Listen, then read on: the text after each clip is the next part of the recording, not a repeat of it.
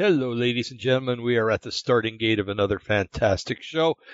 Today is the 22nd of June, 2020, and it's 6:36 p.m. Boy, I'm worn out already. Anyway, we have an interesting show tonight.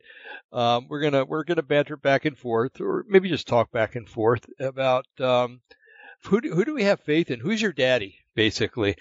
And in that, we're gonna talk about. Let's start out with a little background here. The three of us, we're all QAnon people.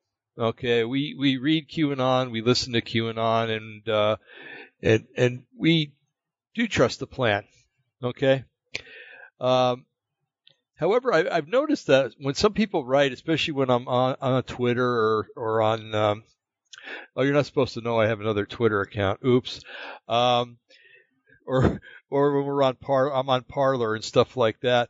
I see a lot of times I see things, have faith in the plan, have faith in Q, and stuff like that. And call me crazy, but ever since I was a young Christian, I've always been taught to have faith in God, and everything else you just kind of, it goes along with it or doesn't go along with God, So when I hear things like that, it kind of, it just kind of makes my ears open up, or maybe since I'm reading it, makes my eyes get wider, or something like that. And I got a question, and mainly I question myself, because it's like, who do I have faith in? Am I trusting this plan so much that I'm losing sight of what God is trying to do? I start questioning myself: is God in this plan? And if He is, I have to have faith in Him more than to have faith in anything else. So basically, I kind of was just thinking about it while we were all talking. Let me introduce. Sorry, I get carried away. Jim and Eric, how you doing, guys? Yeah, hi, from Detroit. Yeah. I'm here. Yeah, I'm doing okay, Dave. Thanks for asking. I'm sorry. I was just taking off on this, and I was like, wait a minute, there's two other people involved here. But you're a man on a mission. Yeah, so I have to question myself, and when I question myself, I start questioning other things too. So, but basically, I've tried to be a very circumspect person, and I know that Eric and Jim are too. We're always searching ourselves to see if what we're doing is right, if what we're saying is right. And we've said probably 1,000 times on this radio show that if we're saying something wrong and it's not backed up by Scripture, you have a duty and a right to let us know right away. Because we're human beings and we're not perfect. Humanity's in a fallen state. Society's in a very fallen state. And, I'd like to think that we're batting probably, 900, but, maybe that's a prideful thing and we're batting less. But anyway, we need your input too, because we don't want to make a mistake. And I'll disappoint people. I know I will in this life, and I'll disappoint my family probably in some things in this life, and they're people too. I'm not saying that they're not, but the person I don't want to disappoint is our Heavenly Father, and because Eric's gonna, Jim's gonna, and many of you, hopefully all of you, are going to be spending eternity with this Father and with our Lord Jesus Christ, and offending somebody that is in this temporal world, if it's something that they're offended by and we haven't done anything wrong, there's no big deal about it. But offending God is something that I really, really, really don't want to do, and I know you guys are the same. And so to be circumspect is good, and to be circumspect about the things that we're getting into and the things that the affiliations that we're making is a good thing too. So Jim and Eric and I, we have each other to bounce things off of, and I know Jim has told me a few times, you better examine this because it might not be right, and I've told Jim that, and Eric, we've gone back and forth too, and stuff. So we all keep each other in check, because the word says that the spirit of the prophets the prophet is subject to the spirit of the prophets. I know I butchered that, but that's the basic meaning. And so we have to all, if I get a word or if I get a feeling, I bounce it off of these two guys. And if it's right, they're there to tell me. If it's wrong, they're there to tell me. And also, if you're a believer and you have a spouse, that's a very good source. Brothers and sisters in the Lord that aren't necessarily involved in the radio show. But anyway, so with that in mind, I suggested earlier in the week that we talk about QAnon and about other such entities, because we really don't know who QAnon is.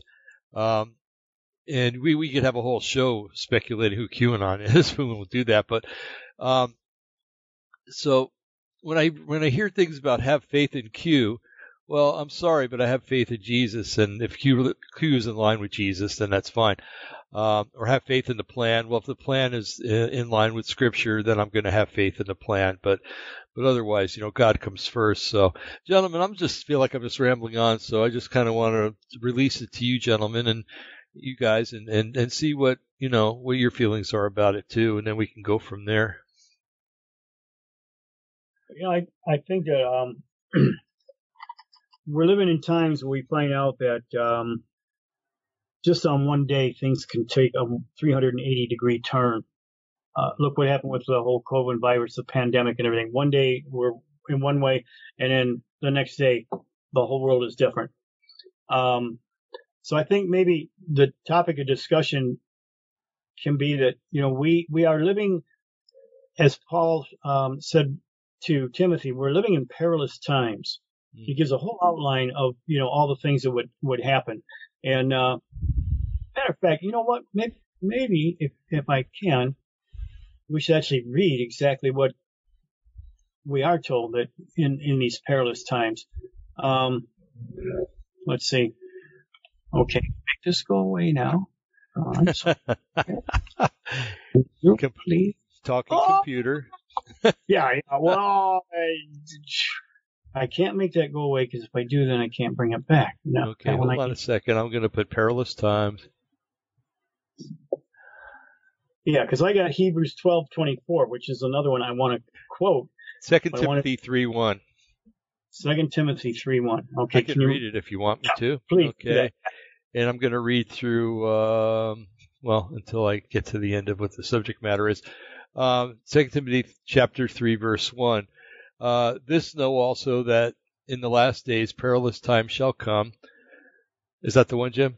Yep, keep on going. For men shall be lovers of their own selves, covetous, boasters, proud, blasphemers, disobedient to parents, unthankful, unholy, without natural affection, truce breakers, false accusers, incontinent, fierce, despisers of those that are good, traitors, heady, high-minded, lovers of pleasure more than lovers of God, having a form of godliness but denying the power thereof. From such turn away. Should I keep going? Yeah, keep going. Okay. For this is the sort that creep into houses and lead captive silly women laden with sins, led away with diverse lusts, ever learning and never able to come to the knowledge of the truth. Now as Jannes and Jambres withstood Moses, so do these also resist the truth, men of corrupt minds, reprobate concerning the faith. But they shall proceed no further, for their folly shall be manifest unto all men, as theirs also was. But thou hast fully known my doctrine, manner of life, purpose, faith, longsuffering, charity, and patience. Persecutions, afflictions, which came unto me at Antioch and Iconium, at Lystra, were persecutions I endured, but out of them all the Lord delivered me. Yea, and all that live Yea, and all that will live godly in Christ shall suffer persecution. But evil men and seducers shall wax worse and worse, deceiving and being deceived.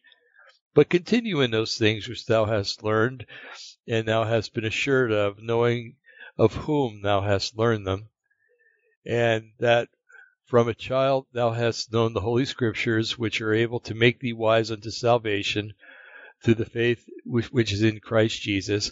All Scripture is given by inspiration of God, and is profitable for doctrine, for reproof, for correction, and instruction in righteousness, that all men of God may be perfect, thoroughly furnished unto the good works.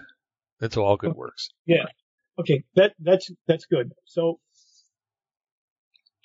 we're told right there, we're living in a time when evil is good and good is evil, and where, people are boastful and prideful in their sins, in their lustful desires, and worshiping the created rather than the creator. And it just goes on and on. It's given an accurate description of the things that are around us today. Now, it also says that in those times, there's a certain key that we need to do, and that is to be assured of the relationships that we have in Christ. He says, and not forsaking the assemblies together as the manner of some is, but so much more as you see the day approaching. That day is the day of the Lord. That's the second coming of Christ. That all these things are going to get worse and worse. So as we see this time, the end of the end times approaching, we're to come together more, not less. What is happening in the world is that a biggest part of my ministry is trying to get people back into a fellowship somewhere. You can't be the lone ranger without being the lone stranger. You have to be connected with other Christians. Christians have to be connected with you. That's the way God made it. He made it to work as a team, as a body, not as a separate entity. You're not going to be strong. You're not going to be valuable. You're not going to be stable if you're trying to do it all by yourself. Well, I can't go back there. They don't understand. They think I'm crazy because of Genesis 6 paradigm. Well, so what? They do know Jesus Christ. They do know that he is the author and finisher of our faith. They may not know and understand, and that's very significant to know when Jesus said, just as in the days of Noah, so shall the coming of the Son of Man be. We kind of need to know what happened before the flood, because it's going to happen again in our day. So what is the one thing that nobody out of the entire body of Christ, what is the biggest thing that nobody has a good understanding of? What happened in the flood? You tell them about Genesis 6, about hybrids, about the Gibor, about the Nephilim. They go, what? Huh? Well, you're crazy. No, this is very important stuff nowadays. We need to know that, because what happened then is happening now. So what did happen then? Well, most of the world doesn't want to hear, doesn't want to know about these crazy sounding things. The Bible tells us that there's a group, though, however, that has been called to know these things, that they're going to follow the Lamb wherever he goes. The Lamb's going in a strange place, taking people back to Genesis 6 to understand the sons of God, and all these other things. And they're not doing it. They're like mad. Well, yeah, I just saw your little note that you popped up there. They're mad dogs, just going after anything and everything. Look at what happened in what would we call it? Maybe the warlord who has sectioned off a part of Seattle, Washington, and made it his own. He's a warlord from Antifa, and he's made this his own. So he told the cops to stay out. The mayor actually agreed and said to stay out and don't bother them and let them go ahead and do their thing and whatever. So the first thing they did was put a wall around their little zone. Then they started kicking people out. Then all of a sudden they want the police to come back because somebody's starting to shoot up people and they can't handle it. So the people they ordered the police to stay out, now they're saying, come on and help us. No, no, you don't want our help. And we could be going into a trap. We can't do that. No, you're on your own. You didn't want us here. You're not going in. I thought walls were bad, Jim. Aren't walls bad? Aren't walls bad and walls racist? That's what Antifa said, isn't it? Leave the wall down. The land of the free and everything. Well, right away they start evicting people and start, acting like the very thing that they said was that they were against, they're acting for. When they got done tearing down all the Confederacy stuff because they tried to make it equal to Nazi stuff, then they started what? Then they started attacking Christopher Columbus because, he was really a bad, evil, rotten person. What they're doing is denying real history and using replacement theology and replacement history that didn't even exist. And most of the people that are promoting this aren't even. Look at Black Lives Matters. You follow the money trail and it does not lie. You know what the money trail was when they followed Black Lives Matters, where this money goes? Well, let me guess, George Soros. Well, no, but he is funding it. But you know where it goes? It goes to the Democratic National Party. All that It money does. goes to the Democrats. That is where the money goes. And money is not biased. Money, Black Lives Matter has got nothing to do with anything to do with Black Lives Matter. It means Democrats matter to keep Trump out for another 4 years because we can't dare have him be elected another 4 years. All of these things are leading to that. I mean, the mindlessness of these people. They tear down all the Confederacy stuff. Then they start tearing down, my God, even George Washington? Seriously? You nuts? Yeah. Well, the revisionists of history is what they're trying to do. Yes. Cover everything up. And change everything. I mean, if they knew anything of real history, when, this is so nuts, man, so whacked out. Robert E. Lee was a born-again Christian. He was so grieved at what was happening. He knew ultimately the North was going to win. And if they kept fighting, hundreds of thousands of people were going to continue to die. He was so grieved with it, he didn't even bother letting President Jefferson Davis know of his plan. He secretly, because he knew that Jefferson Davis was going to say no, so secretly he set up a meeting with General Grant at Appomattox to surrender so that he would stop the killing. And that was, and no offense to the blacks, you were just one little element of states' rights versus federal rights. You were one little element to economics. Slavery was a trade that was practiced even in the time of Jesus. Jesus didn't say, go out and rebel and burn and destroy things in my name and I'll set you free. He said, glorify God where you're at. And your captors are going to end up bringing glory to God also because of how you act. You're an ambassador to me first, not rebelling out in the streets and burning down. And also, Jim, you mentioned part of it, but let's go a little deeper. The European bankers wanted to set up a Bank of the United States, basically. Yep. That would be controlled by them.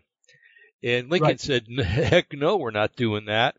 And that's another reason why the war started, because they figured that Lincoln would, the North would lose because the North wouldn't have any funding.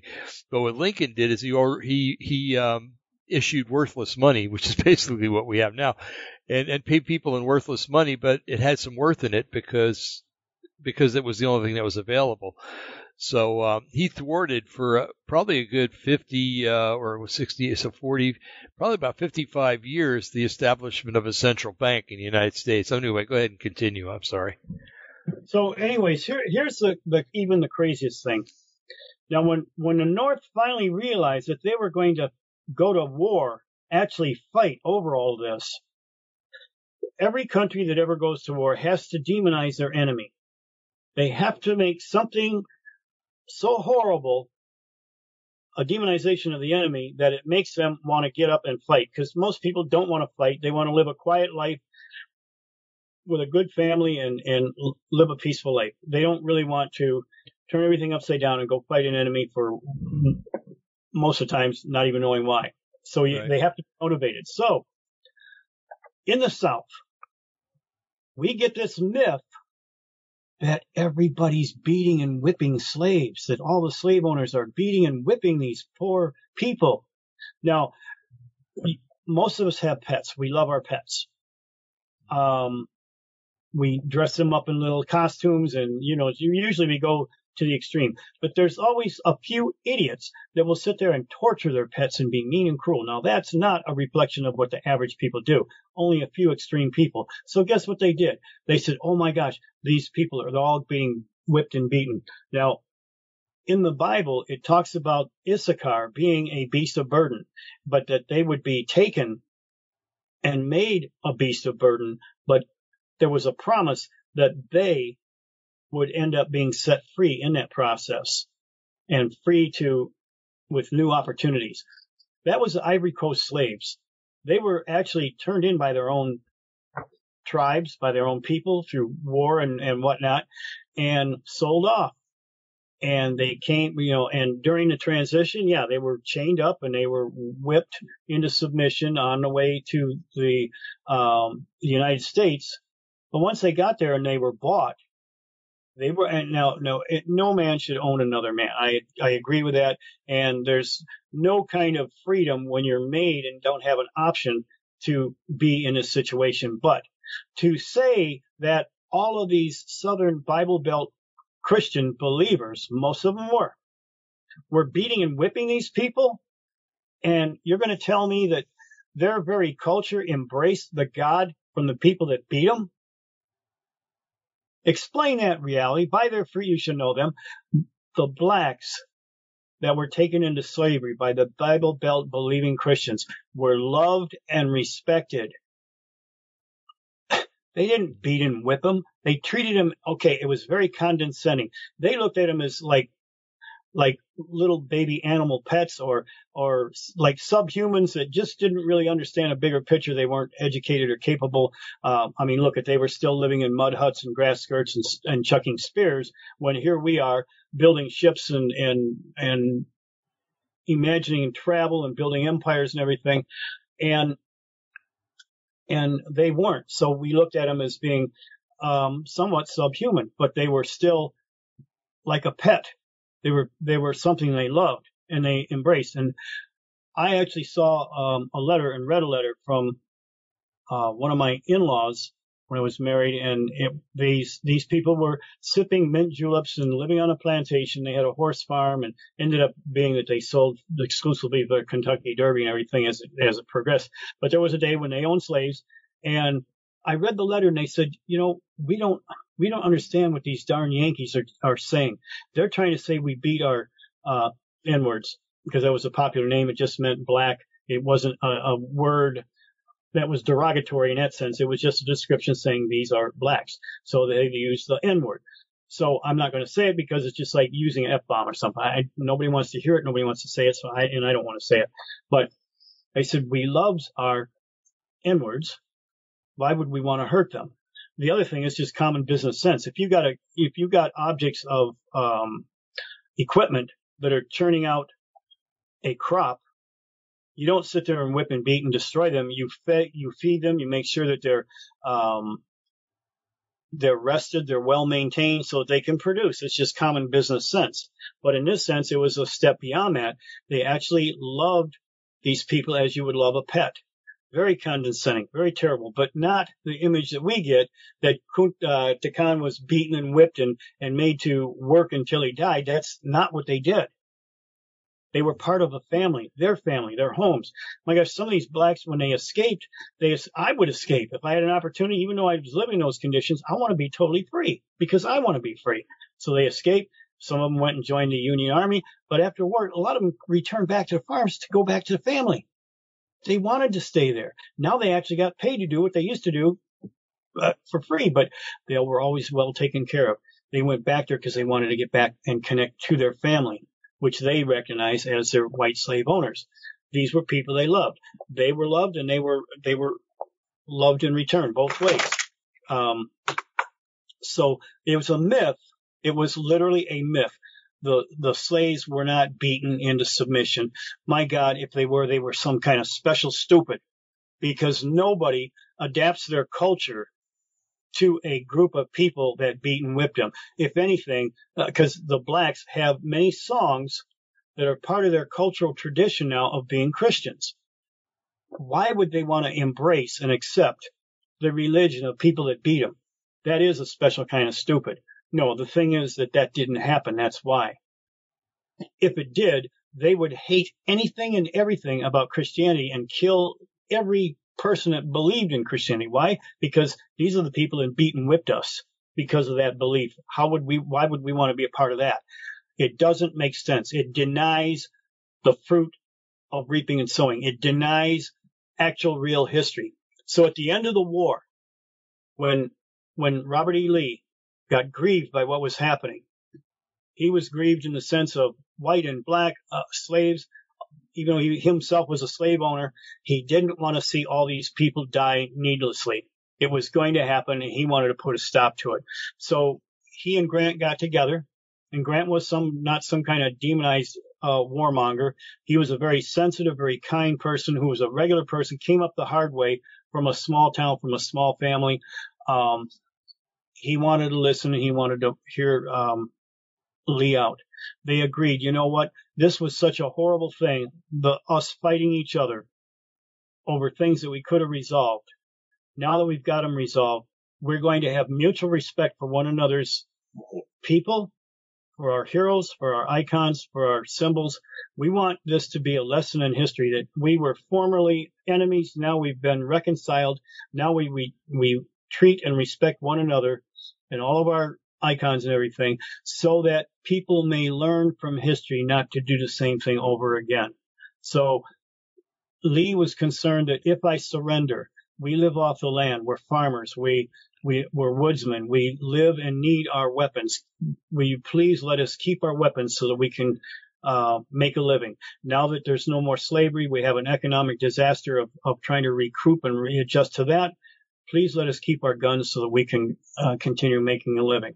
So they agreed to do that, and they agreed to respect each other's icons. They were not object of hate, of death. They tried to equal everything of Confederacy as being demonized, as being, equal to a Nazi sign. So when I see the stars and stripes or the stars and bars on one of the southern states like Alabama, they have it on their state flag. It's not a state flag of hate. It's not a state flag representing anything other than reconciliation of the North and the South coming back together as one. So that was the whole purpose and intent, and real history can bear that out. That's why. Now all of a sudden the commies come in here and they take down our people, our icons, try to make it into Nazi-looking kind of things. But it's okay to have an X from Malcolm X who says, kill Whitey. That's okay. But it's not okay to have an X that was a symbol for reconciliation of a United States that's now back to United States. Real history, that's what it was all about. Matter of fact, of all things, when Jefferson Davis, he was wanting to have his day in court. He wanted to go ahead, and once he got captured and everything, and he surrendered, he wanted to go on trial for possibility of maybe being executed as a traitor. He wanted to go on trial because in court he could prove that his separation from the states was fully constitutional, justified by the Constitution. And by that, he could prove that his succession was not an act of rebellion. It was an act of actually obeying the Constitution. They had a belief that was different, and say they succeeded from it. And under the Constitution, they were allowed to do that. That's what he wanted. Well, you know what? The Union realized that he could win too. So they said, no, okay, you know what? You're not going to have your trial. We're going to just remove your citizenship and you go live somewhere else. So he ended up going in Canada and became an insurance salesman of all things. But guess who reinstated him posthumously afterwards? He was never allowed American citizenship again. But guess who gave him back his citizenship posthumously years after? Now, you fooled me the other time with this, and I think it turned out to be Jimmy Carter. Jimmy Carter, a liberal Democrat, is the one that said, okay, Jeffrey, we give you your citizenship back in honor of you. Now, what? Yeah. Figure that one out, Black Lives Matter. Mm-hmm. Bunch of lying, hypocritic, commie creeps. I mean, communism has creeped in and tried to demonize and put a division and device against us. Whether this Gregory Foster George Foster actually ever even died, we find out that the profile face recognition of the man who was standing on his neck saying, while he's saying, I can't breathe, he was a professional actor who acted in Cash Cab. Mm-hmm. A theatrical, kind of a game show. Mm-hmm. Mm-hmm. So, and he was not the person that was arrested. Those are two different separate profiles. The face recognition thing did not identify and say that this is the same person. Matter of fact, it said that it wasn't the same person. The composite pictures that made up the entire newsreel some of the prices on gasoline will be a year before that ever happened. Some of the people that were interviewed were the same people that were being interviewed at the Boston Marathon bombing that was at Sandy Hook. Crisis actors. Yeah, crisis actors. Yeah. The whole dang blasted thing was fake. Just like coronavirus is fake. It's nothing but a doggone flu. And when you go 2 weeks over 80 degrees, it melts. It's evaporated. It's gone. Mm-hmm. But they're keeping us looking at, we got to stay 6 feet apart and be separate. And it's coming back. It's going to. No, it's not. The only thing that's coming back is their sleight of hand garbage and lies. We can't trust anyone, anything, any institution anymore. We can't trust anybody but Jesus. And so, Dave, the way I see this is that we are living in these perilous times. Things are being shook up all over the place. Look at what it says in Hebrews 12:24. It says, okay, I got to make our little thing here disappear so I can read everything. See that you refuse not him that speaketh, for if they escape not who refuse him that spake on earth, much more shall we escape if we turn away from him that speaketh from heaven, whose voice then shook the earth. But now he has promised, saying, Yet once more I shake not the earth only, but also heaven. And this word, yet once more, signifieth removing of those things which are shaken, as of things that are made, that those things which cannot be shaken may remain. Wherefore, we receiving a kingdom which cannot be moved, let us have grace whereby we may serve God acceptably with reverence and godly fear, for God is a consuming fire. The idea here is that God is going to cause a shaking up. It says that the powers of heaven shall be shaken. That means that something is being displaced from a safe, secure place into a very unstable place. So the shaking up happened on earth, but this time he's saying, I'm shaking up heaven also. And men's hearts feeling for them, for fear for those things that are coming upon them. What is it? A great shaking up. What is being shook up? Those things that are man-made, stinky, fleshly desired doctrines and beliefs of devils that are not true are going to be shooken up, so that the only thing that remains are those things which cannot be shaken up, which are from the kingdom of heaven. How do we rightly divide all of the garbage that we once trusted, names that we once trusted, institutions that we trusted, that we no longer can trust? This is why older people, the boomers especially, and even before them, cannot possibly roll with the times that are coming now, because they don't. My own experience, some of the local news people, when I had the King's Kids motorcycle ministry, we were the coolest thing on earth. And so they glorified and made us look bigger than life and everything. They just thought it was so cool that here's these ex-thug bikers who are now serving Jesus and praising the Lord. So I got to know some of the local newscasters here in Detroit. I got to know them rather personally. And they were great people. 40 years ago. Mm-hmm. Not anymore. Not anymore. Operation Mockingbird, I think is what it's called, where all of a sudden they're told. They're all echoing each other and parroting each other. Yeah. They got this package deal. This is what you're going to say. So you can hear it from coast to coast, north and south, east and west, all the newscasters exactly saying the same thing that's been canned, and they're told, okay, this is what you say. So they present it. And they're mockingbirds. They're mocking what somebody higher up has been telling them. Now, even in time, they realize, wait a minute, we're not really doing the news the way we used to do it. Oh my gosh, we're doing propaganda. But you know what? It's their slippery slope. Now all of a sudden they got kids, they got grandkids, they got a job, they got a lot of family depending on them. You know what? They can't, if they go back, they're going to be unemployed. And they can't do that. They're going to be blackballed. They're going to be, they're not going to be able to broadcast news anywhere. So they go with the flow. They have to. They have no choice. They got too many other people depending on them. This is how, you can be a hero when you're only responsible for yourself. When you're responsible for a lot of other people, all of a sudden you're not so much a hero. You're going to keep your mouth shut, go with the flow so that you still have a job, so that all the people that depend on you are still going to be able to be fed and taken care of. That's the Nazi way of doing it, and that's the way it's being done today. So we have Mockingbird is happening, and it's hilarious. You can see on a certain news thing where, they show you, what they've done is they've taken and making a composite of all the things. So here's today's news. the way it was presented in Seattle, the way it was presented in Florida, the way it was presented in Michigan, in Texas. Everybody's saying the same thing, mocking, just blabbing out garbage. If you look, Jim, and I know you know this, and Eric, I know you know this, but maybe the audience doesn't. In 1991, David Rockefeller, I think it was David, met with the Bilderberger Group in Baden, Germany, and this has been vetted. Yep. So this isn't, and I guess Bill Clinton attended this meeting too. And it's a small paragraph. It says, "We are grateful to the Washington Post, the New York Times, Time Magazine, and other publications whose directors have attended our meetings and respected their promises of discretion for almost 40 years. Now, that was 40 years back in 1991. It would have never been possible for us to develop our plan for the world if we had been subject to the bright lights of publicity during those years. But the world is now more sophisticated and prepared to march towards a world government."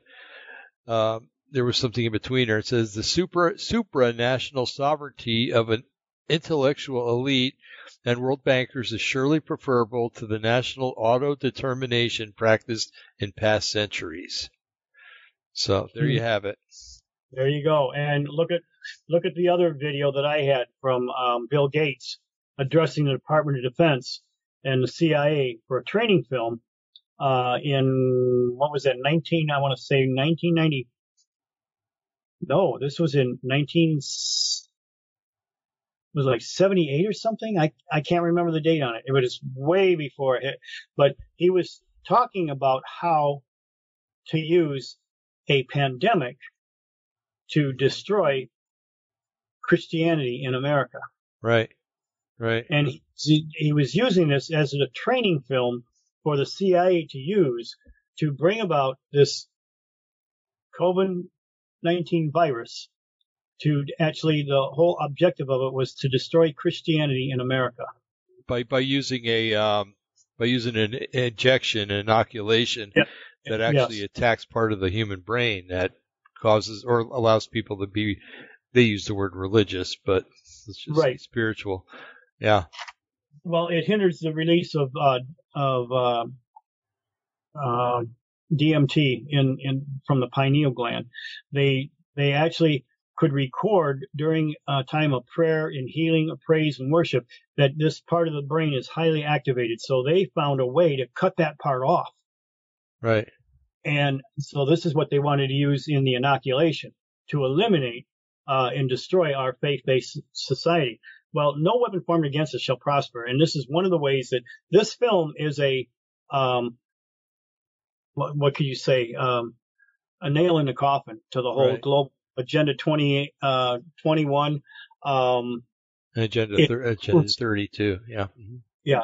And it proves that what the older generation doesn't realize, that there actually is, and it's scriptural, it's biblical, there actually is an elite that are trying to take over the world and kill 6.5 billion of us, one way or the other. Now, it says in Revelation 17, it says, "And there are 10 people who have received no kingdom as of yet, but they have power as kings, and they give their power unto the beast, for they all have one mind and basically one goal." I'm paraphrasing a little bit. This is Revelation 17, verses 12, 13, and 14. It gives you the plan right there. Now, I don't think it's any big surprise that you follow the money trail, and the money that supported Adolf Hitler and the Third Reich now supports, that same money supports the United Nations and their agenda. Mm-hmm. The United Nations has carved out this entire planet into 10 different sections. Who are the 10 people that are going to get 10 different sections? Right out of the Bible in Revelation 17. The 10 kings that have received no kingdom as of yet, but have the power. In other words, they have the assets, the financial worth.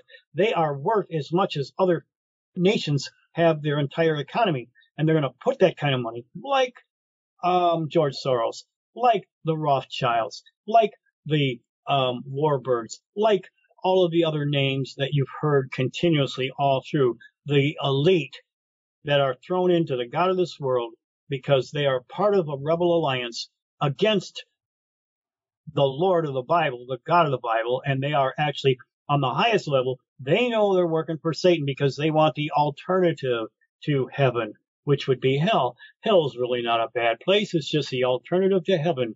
It's where you don't have to be accountable to that big guy in the sky with a lightning bolt and a big stick to whoop you. You can circumvent yourself from him. You shall surely not die. Your eyes will be open and you shall be like gods. So the two lies in the Garden of Eden, you shall surely not die, and you're going to be equal to gods, independent from God. That's what Satan was all about in the first place, to give you a replacement. I will give you eternal life. I will give you an eternal place to dwell in. You don't need gods. You don't have to be accountable to him. I'm going to set you free. I'm going to liberate you. You know, where do we hear this liberty? You know, it's like, now do you see, even in these last days now, all of a sudden, now the gay lesbian thing is joining together with Antifa. They're joining together with the communists. Well, they're joining with Islam too, which I find really terrible, because the minute that Islam, if were they'd ever to take over, the gays are the ones that are going to be thrown off the top of rooftops, because Islam does not recognize that as being a holy thing, according to them. You know, I mean, it's not to us either, but you know, we have grace and mercy, and we don't believe in throwing people off of buildings. We believe in praying for people and letting God sort them out. You know, but let God get into their lives and God straighten everything out. What do all three of those have in common? They want to see the destruction of America, the Judeo-Christian America. Mm-hmm. They want to see it destroyed. So the birds of a feather are flocking together. They all have the desire to destroy this Judeo-Christian nation. I had a guy was on one of my postings, and he was saying, "Yeah, well, I'm all for Trump. You know, I like what Trump's doing and what he's got to say, but you got to watch for those international Jews, those darn Canaanites. They have come into Israel and usurped everything, and they don't belong there." They said, "Oh, you know, I've heard this old, you know, replacement theology thing. God's done with Israel. We are now the Israel, and everything is all about the United States and blah, blah, blah." I said, "You know, there's a problem there. You know what you have in common with all these other groups, the Islams, the communists, and the gay lesbian agenda movement? You all hate Israel. You all hate Jews." Right. My Bible tells me in Zechariah 12th chapter that there's going to be a national repentance of whoever those people you say are dwelling in Israel. All those people are going to look up. They're going to see something that all of a sudden unites them, because they are going to look up and look upon him whom they have pierced. And they are going to mourn as one mourns for their only begotten. My God, Israel returns to Yeshua HaMashiach, the promised Messiah. They realize Jesus died for us. He was the Messiah. We missed the boat, but it's not too late. Oh my gosh, we need him now more than ever. And God answers. And they have a national repentance. And you're telling me to go in there and wipe those people out? Dude, you're going to be on the wrong side of the fence, because you know why? You're a neo-Nazi and you don't even know it. Right. You're going to be going in there to uproot these horrible heathens, thinking you're doing God a big favor. I'm going to be on the shores defending them from you, and we're going to be fighting each other, because you're replacing theology. That's where you're going to end up. You're going to end up on the wrong side of history, on the wrong side of heaven. I don't want to be in your shoes. That's where your whole replacement theology is going to be. You're in opposition to the scriptures. You're denying real history that God has already seen, because he's seen the beginning from the end. He knows who wins. He knows who loses. This is where our confidence has to be.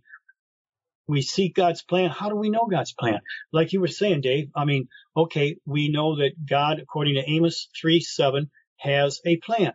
Well, what is that plan? How do we know that these people are really the people that are the prophets that we can listen to? How do we know that? We can't trust anyone or anything. So how do we know this? We have to trust our relationship with Jesus. Mm-hmm. He's going to let us know.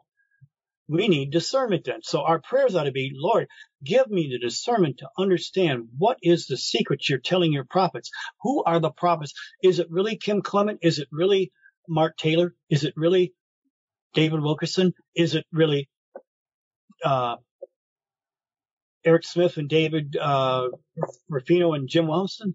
Yeah, because he's no respecter of people. The three of us are just as prophetic as any of these guys. It's just that they're more well known, and that's why we want to get our audience involved and get a different format, because many people out there in our audience are people that follow the Lamb wherever he goes. They know about the Genesis 6 paradigm. They know that God has taken us to strange places. What we all got to know is that we know this because we're part of a group of people called the 144,000. We need to know that we have a mark and we have a seal. The mark is something of you do a complete study in the Bible of what is the mark. Cain, after he killed Abel, was given a mark and told that he was going to be removed from the surface of the earth, put into the inside of the earth, that he might be hid from the face of God, but he would also be hid so that no one could find him. And he was given some supernatural ability to have power over anybody that would want to kill him. Well, when you look at all the skeletal fossil remains that were fossils, the 30-foot pre-flood giants were 30 foot big. I don't care if you're the most hardcore 6.5, maybe a big, tall, normal-sized human, 7-foot person, let's say, basketball player, football player type. When you're 30 foot, all you got to do is do one stomp, and I don't care how bad you are, 6 foot, you're dead. That's 30 foot is a supernatural mark that he was given, some kind of supernatural power and endowment. The seal is a protection for the paranormal. Paranormal meaning that which is around you. What is around you? It's all of the rebels, the rebel alliance of supernatural demonic empire entities. That is what is around us. We are protected from that by God's promise of a seal, a wrapping around protection, a force field, if you want to give it, a heavenly force field from God. So we are given a supernatural authority and power. Now, we're not going to all turn into 30-foot giants, okay? But that same word means that we are given a supernatural empowerment of something. For us, it's the manifestation of the sons of God. It is the promise that God is going to give us all the gifts to be used pretty much in a relationship that we're going to have with God. But it happened with a type and shadow. It happened with David, King David, before they could get a total answer for something that would be assured from God. They had to have the Levitical priests pass to David even the ephod, which is 12 stones representing the 12 tribes of Israel. And those 12 stones were what would tell the Levitical priest what the oracles of God would be. And he would know this by wearing this tablet of judgment. Wasn't that called the Urim and the Thummim or something like that? Or I can't remember what that was. They were in the Ark of the Covenant along with it, but and that was that I think it's a little bit different. It's got to do with truth, like dividing flesh from spirit. But yeah, that's kind of a sidetrack. So Levitical, that's okay. The Levitical priesthood, the ephod, was what was worn, and that was what gave them an awareness of what God was doing. So as David took the ephod from the Levitical priest, once he touched it, he could come into that same discerning ability. Now, as David was about to do that, the Levitical priest held it back and said, no, there's coming a time when you won't need this. God is going to let you know now just by faith alone. As in the future, in a day, kind of like a last days thing, there'll be a time when the ephod will be written upon the hearts of the individual, and there'll be no more need for the ephod, because it will be with you. And that's a relational thing. You will have that discerning ability. That's with the ministry of the Holy Spirit, rightly dividing truth, the spirit from the flesh. So that was prophetically what we are now entitled to as children of God. We have that ephod within us, written in stone inside of us. So with that idea, the manifestation of the sons of God is the time that we're living in. We have, as Satan is throwing everything at us that he has, we are able to be countered with that, with having all wisdom and knowledge and awareness. But we have to seek it out. We have to be willing to look at our own human imperfectedness, and yet in a relationship, let God discern and rightly divide everything. So that is how we can know what to trust and how to trust. Is David Wilkerson, is Kim Clement, are they truly prophets? You know what? We ask the Lord, and he can show us whether they are or whether they aren't. And by doing that, we can find out that we can have confidence in a certain amount of people, because you know what? There's a consistency there. They're all talking about the same thing on different levels, but they all fit together like transparencies, adding one to another. It becomes more clear as you put the two together. Now, God wants us as a body to come together in unity. That unity isn't going to happen until we break all the isms, denominational barriers, and everything. So God has scattered all of his truths and understandings. Even if you're, let's say, one of the two witnesses, these guys, whoever they are not going to have all the answers. They themselves are going to have to be dependent to work as a team. The head, the eye, the foot, and everything.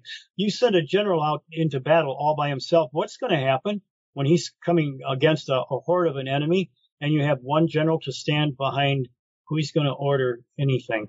It doesn't work that way. The general needs his officers. He needs his non-commissioned officers. He needs his ground troops. Everybody works together as a team. They don't work as an independent army with one guy saying, okay, you're the boss. Go in here. You got all the answers. No, it don't work that way. It never has, never will. It's not even common sense. So we all work together as a group. So, man, we're looking for such idealistically weird things. Jesus had the same problem. Everybody came to him and says, hey, is this guy John the Baptist? Who in the heck is he anyway? You know, I mean, you know, is he Elijah? Is he the one preparing a way, or do we look for another? In two different gospels, Luke and Matthew, all the answers are right there. One looking from a Hebrew perspective, one looking from a historical perspective from Luke. So we get two different ways of looking at it and two different eyes. One scripturally, so he's going to quote all the accurate scriptures and everything, and that was Matthew, and then one from a historical representation. So we get these two, we look at them. In one, Jesus said, you know, you were expecting someone from when you were looking for a prophet, you were expecting somebody come from a palace in fine raiment. And what did you get? You got a hoary meant a grisly, rough, you know, looking man who was eating locusts and honey. Now, that was the food for the nomads. The nomads were on a social order, the lowest of the low, because they didn't stay in one place to grow their own food or anything, so they grabbed and lived off the land. Well, you're living in a desert, you don't have a whole lot of stuff to eat. So grasshoppers and honey are about the only thing you can put together. I kind of always figured maybe they added the honey to make the grasshoppers taste a little bit better, because they probably didn't taste like chicken. Oh God, I don't even want to think about it. I would double dip the honey coated. I'd probably just, okay, Lord, it's time to go home, because I eat any insects. I don't eat bugs. But that's what happened. So, you know, they were expecting one thing and got completely the opposite. Because it pleases God to use the things of no effect to make no effective things are, to use the wise to compound, to use the simple to compound the wise. So, you know, it just is not ever what we expected. Now, in the other gospel, it says that, you know, pretty much the same thing. It says, but well, Jesus, in the first one, he says, I'm going to tell you something that's rather hard for you to accept. John the Baptist was Elijah.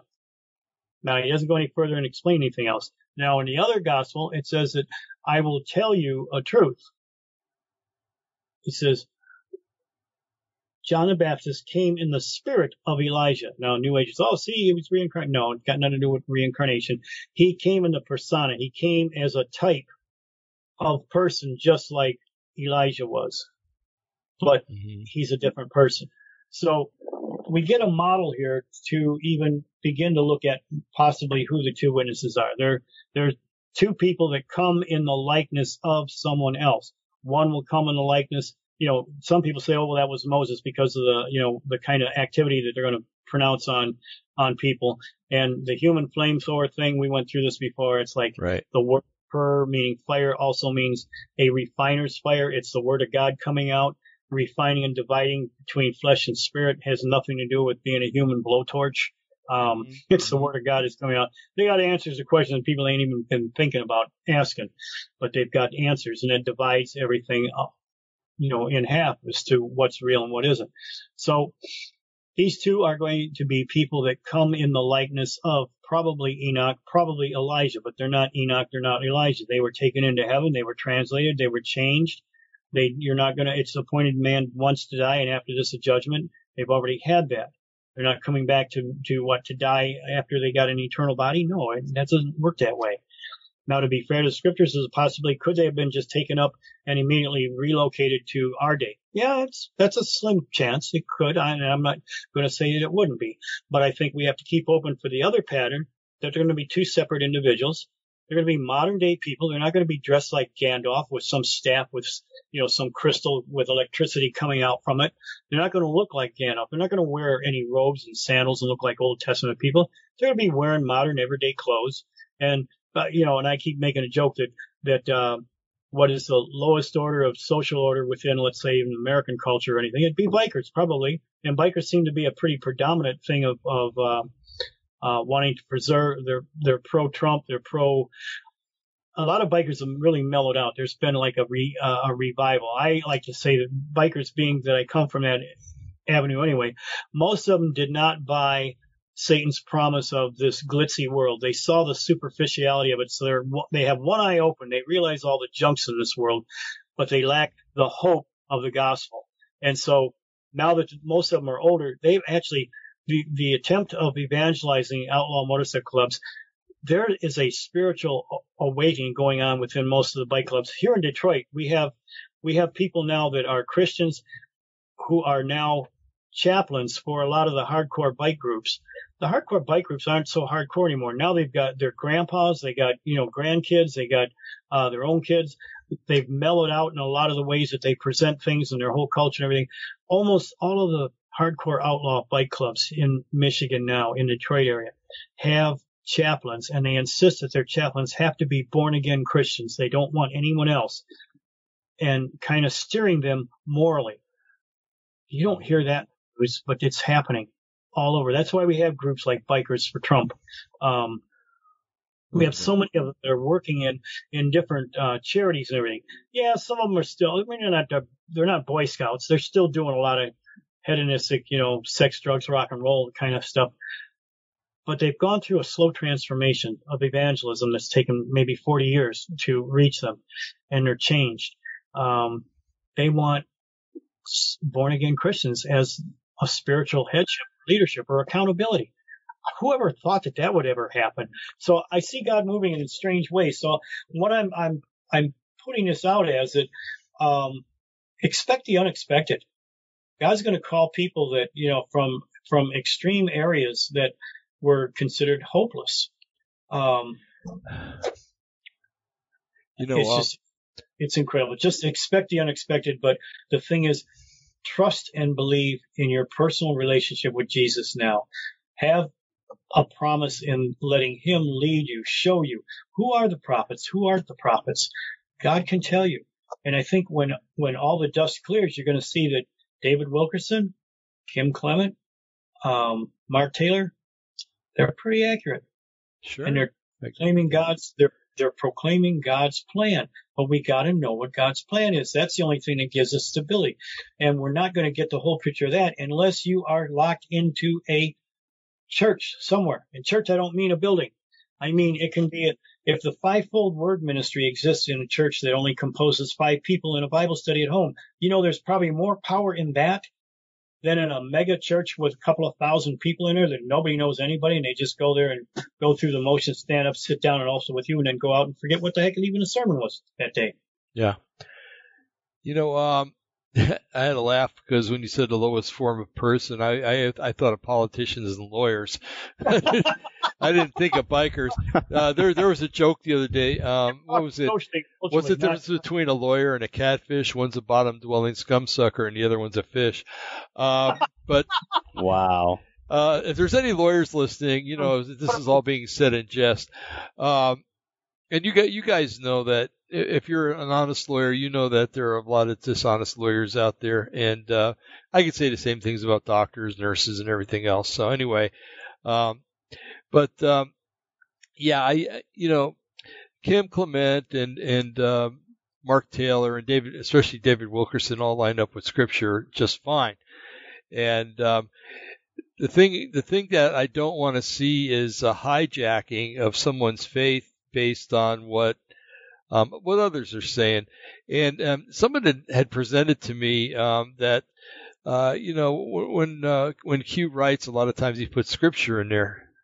I don't remember who that was actually, but anyway, and that's true. He does use a lot of Scripture, but I can remember other people that have used Scripture too. I remember back in 1987, there was a book that came out, 88 Reasons Why Jesus Will Come Back in 1988.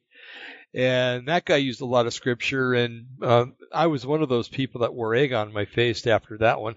And then the guy had the unmitigated gall to come out with a book, 89 Reasons Why Jesus Will Come Back in 1989. Well, nobody bought that book. But anyway, and then there was another thing I was going to say too, and I just, for some reason, it went away. But so when I think of what I'm just trying to bring clarity about is that that was it. I read a book put out by the Ashtar Command of all groups, and it was Project Evacuation, World Evacuation, or Project Evacuation Earth. I can't remember which one it was. And that book, let me tell you, if I was just became born again, or if I was searching really diligently for Jesus and had read a lot, and I read that book, I would have bought it hook, line, and sinker, because just about every paragraph had a Scripture in it and everything. But for people that didn't know any better, it sure sounded good. But I read it after I'd been saved probably about 10 years, and I could see through it, but it scared me. And it scared me for young believers who might read it and buy into it. And I think I wrote an expose on it actually. It's on the delusion resistance. But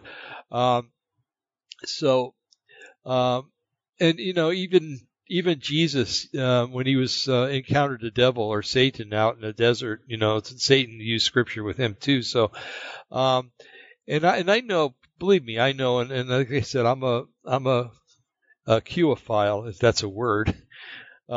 Because I do think that Q is somebody seated up very high that knows what's going on.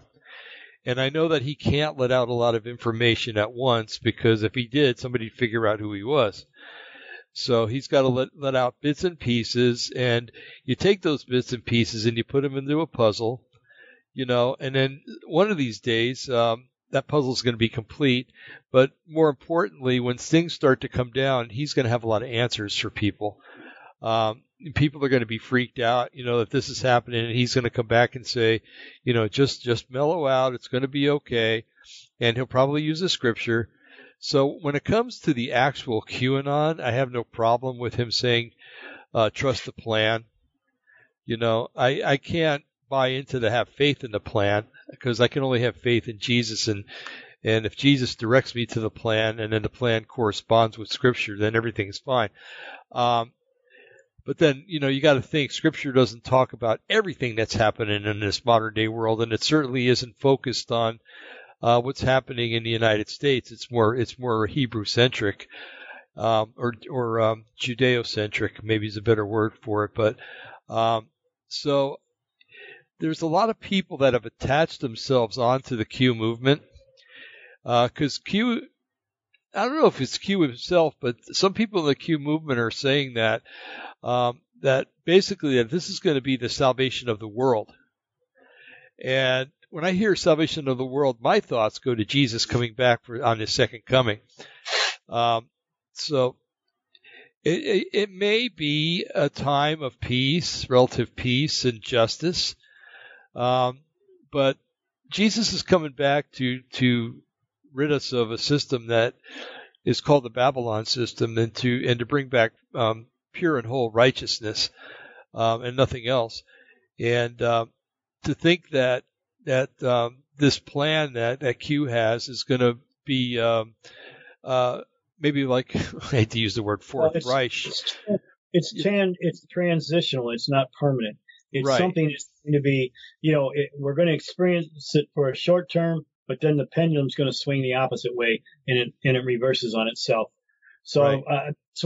That's what is biblical, is scriptural. But I know what you're saying. It's not. This isn't going to be a permanent setup now. That man somehow has helped set up the kingdom of heaven on earth. No, that's not. God's coming back, because except these days be short, there should no flesh be saved. Right. I kind of see it as, kind of exposing everything to the world so that everybody has a chance to see things as it truly is. Yes, and that's true. And then the decision comes back to you. What camp will you stand in? Right. Yeah, I totally agree with that. Mm-hmm. And that's the way I see it from a temporal standpoint. So, apocalypse actually means the removing of the veil. It's a revealing of what really is going on. So that the last words on the last episode of the last series of which was the prequel to all prequels of the Star Trek series, ended with these last words: when the future creates the past, the present is revealed. Right. Couldn't be more profound. This is the paradox that we're in. Our future made the past what it is. And so now, because of this paradox, space-time, we need to know a revealing of where we're at now and why we got here is because the future has now become our past. To identify where we are, now we need it revealed. This is why we have these things. This is why this exists. This is why that exists. This is how this happened. Because, at CERN, it opened up and laminated a whole bunch of different alternate universes into ours to make it a layered creation, a customization, you might say, of possibilities that was not by random, but by selection and by choice. But now we've been thrown outside of time. Now we're in the eternal state. And guess what? Now the war in heaven that we were taught happened way sometime in the ancient past. No, in our timeline, it just happened. It's happening right now. And it's recreated our past, re-identifying the need to have a revelation of what in the heck's going on now. How do we get in this mess? This is how, because we're stuck in a space-time paradox. Now these guys think they're stuck in a Groundhog Day, where they're going to, or the movie that Tom Cruise was in, where they got to relive everything over and over and over again, and they started refining their ability until they finally were able to know exactly what to do all throughout time. Satan, in his deluded mind, thinks that's what he's going to be able to do. The one thing he forgot, when Jesus died on a cross and said, "It is finished," he only gets one time. He did it, he goofed it up, and he's never going to have a second chance for nothing. His fate has been sealed. It is finished. Right. And all of a sudden, there was darkness for an hour. And at that time, the powers of heaven and earth were shaken, just as the Bible described. And that's when everything changed. It was pivoted on his sacrificial death once and for all, froze everything so that the Alpha and the Omega is the only thing that's in total control of everything, the beginning and the ending. He already sees this as already happening. They lost, we won. That's what we have to keep in mind. The battle's already been won. It was won at the cross by the shed blood of Jesus Christ. All curses are broken. Any cycle that Satan thought he had to redo everything on a Groundhog Day, dude, you only had one chance and you blew it, and you're never going to have another chance again. That's it. That's right. That's very true. Yeah. But No. Every time I hear something in the background, it's a Harley going by. Maybe 98%, but I mean, we do have some rice, baby. It's up there too. And some rice actually sounds like Harleys, and they're not, but they're pretty cool bikes. The last bike I had was a rice burner, and I liked it.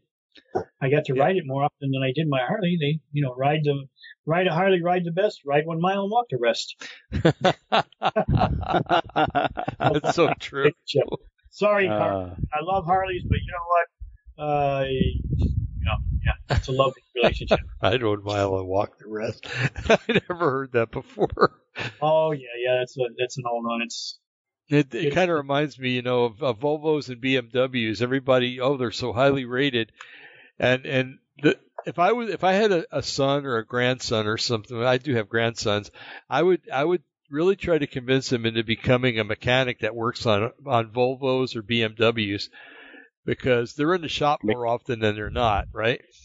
You can make a fortune. Yeah, exactly. Japanese, I wouldn't even tell them to go try to fix Japanese cars, because they, a lot of times they outlive their owners.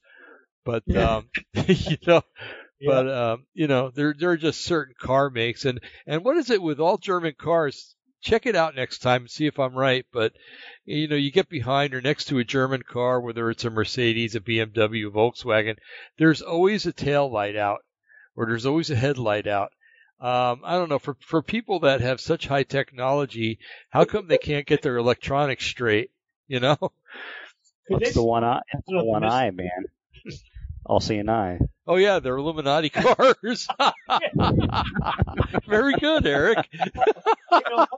That makes actually good sense. Yeah. Yep. It's like, when you see my son asked me about that. How come the one is straggling by there? And I said, well, that's the missing man formation. And he says, what's that? Well, they're honoring those that died in combat that didn't make it. That's why that one seems to be late. It's not that they're late. They're honoring all those that died and are no longer in the formation, but by spirit, they're still there. So they're respecting, those that died. The missing man. So it's the missing man formation. So maybe that's the missing eye formation. That makes all the sense in the world. Yeah, Illuminati. Go one eye. Yeah, they should make a little decal where you can put the little fingers over the eye with the other 3 fingers sticking up or something.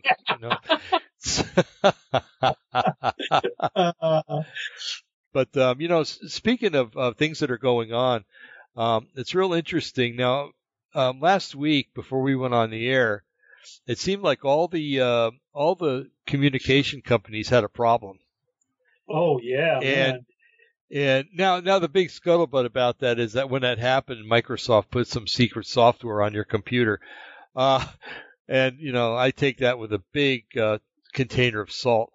But anyway, it's almost like these little things are little practices, like let's just knock your cell phones off for an hour or so and see what kind of reaction we get.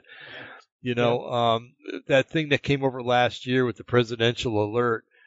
Let's see what kind of reaction we get from that. And when in Hawaii, when they all got the alert that there was a nuclear missile coming, boy, that really had some kind of reaction to it. But I see all these things as being little tests, so that when, because the first thing that's going to go down when all these arrests start is the cell phone service is going to go down. All telephone service will go down, probably internet too for a little while. Because the last thing that they want is for, let's just say, a medium class pedophile or politician or whatever to be arrested, and all of his buddies getting on a cell phone going, "Hey, it's coming down. Everybody flee the country."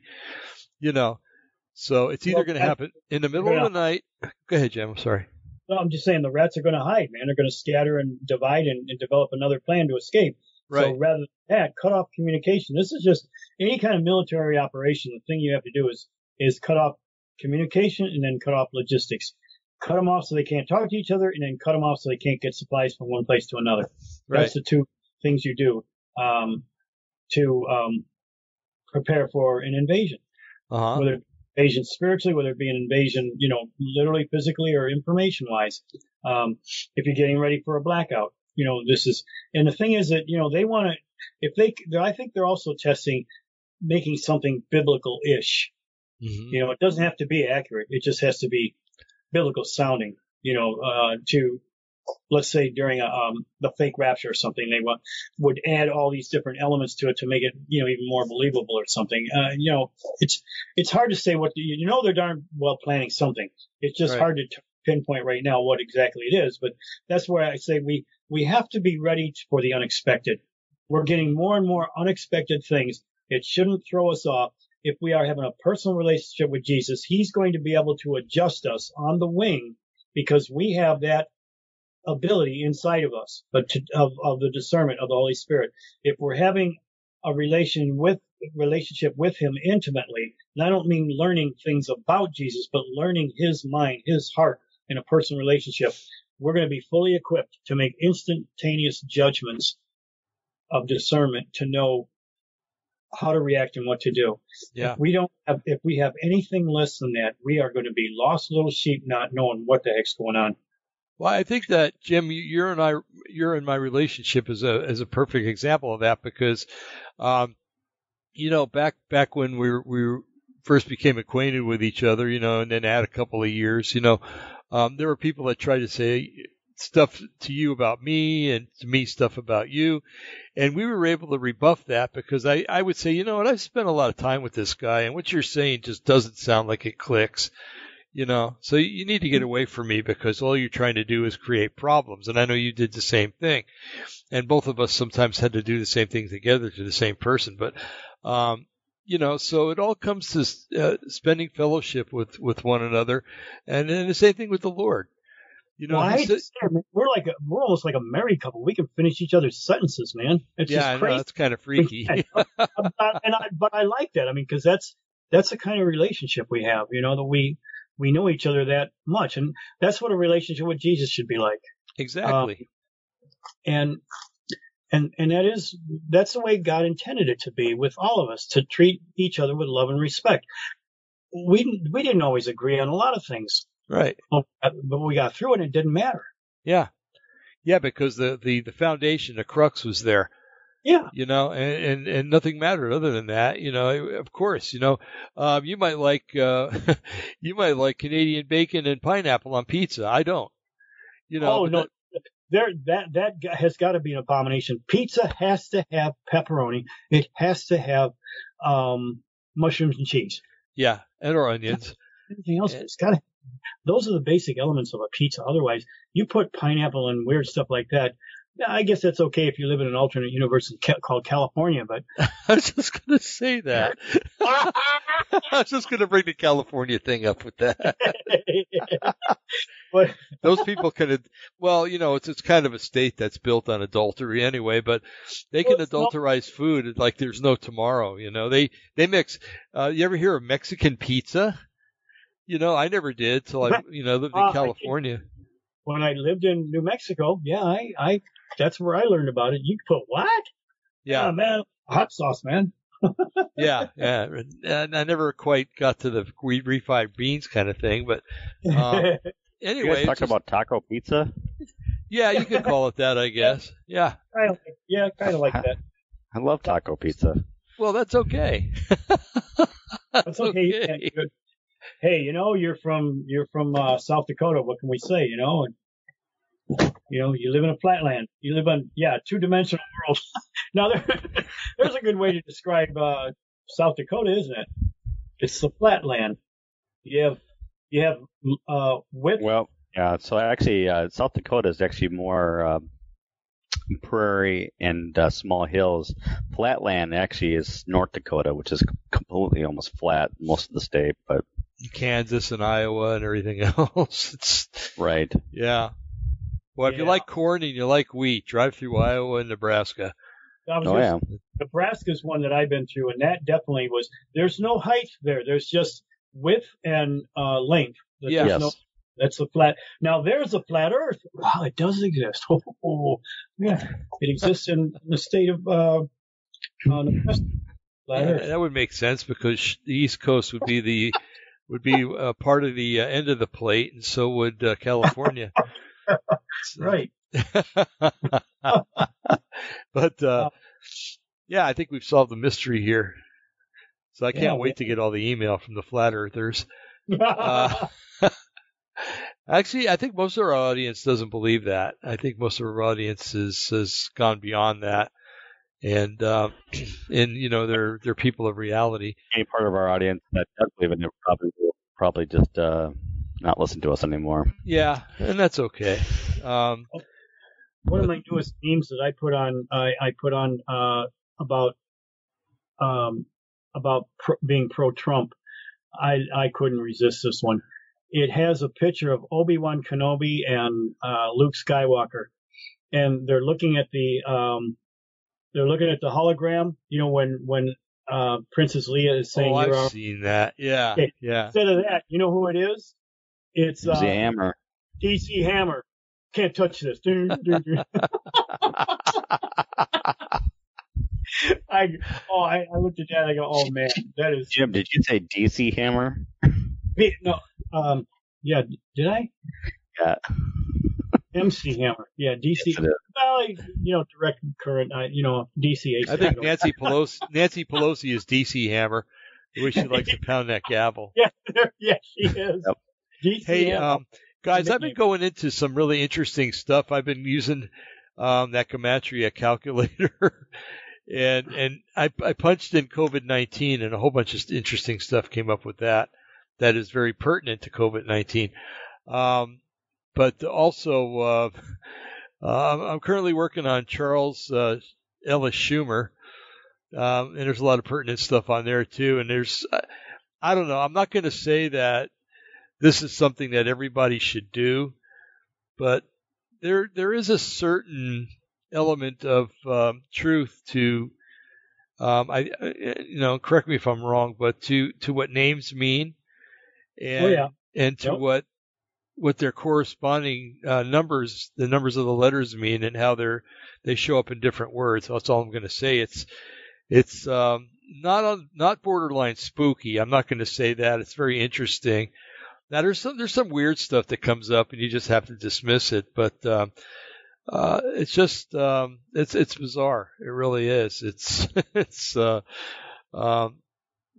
I don't know how to explain it, but it's I'm going to keep working on this. I think it's an interesting course of study. I'm not going to make it into a doctrine because I don't think it is one, and but it's kind of weird how it works out, how number equivalents to letters and names kind of equal things that are pertinent to either a subject or a person. And I kind of look at. I asked a question when I was working on one of them. The name David or David. Now in ancient Hebrew there were no vowels, so it'd be DVD, and I thought that was kind of cool. I'm a DVD. Nice. Yeah, but Blu-ray is better though. Yeah, see, God even knew about DVDs before they ever came out. Anyway, so, and I asked a question now, was he God's beloved? Did David mean beloved before David? Or did it mean that after David? I mean, did Jesse name him beloved because he was the youngest son and he was Jesse's beloved? Or did David, because he was the apple of God, well, he wasn't the apple of God's eye, he was a man after God's own heart. Did God call him that or beloved because of his actions? So there's a mystery we will probably never know.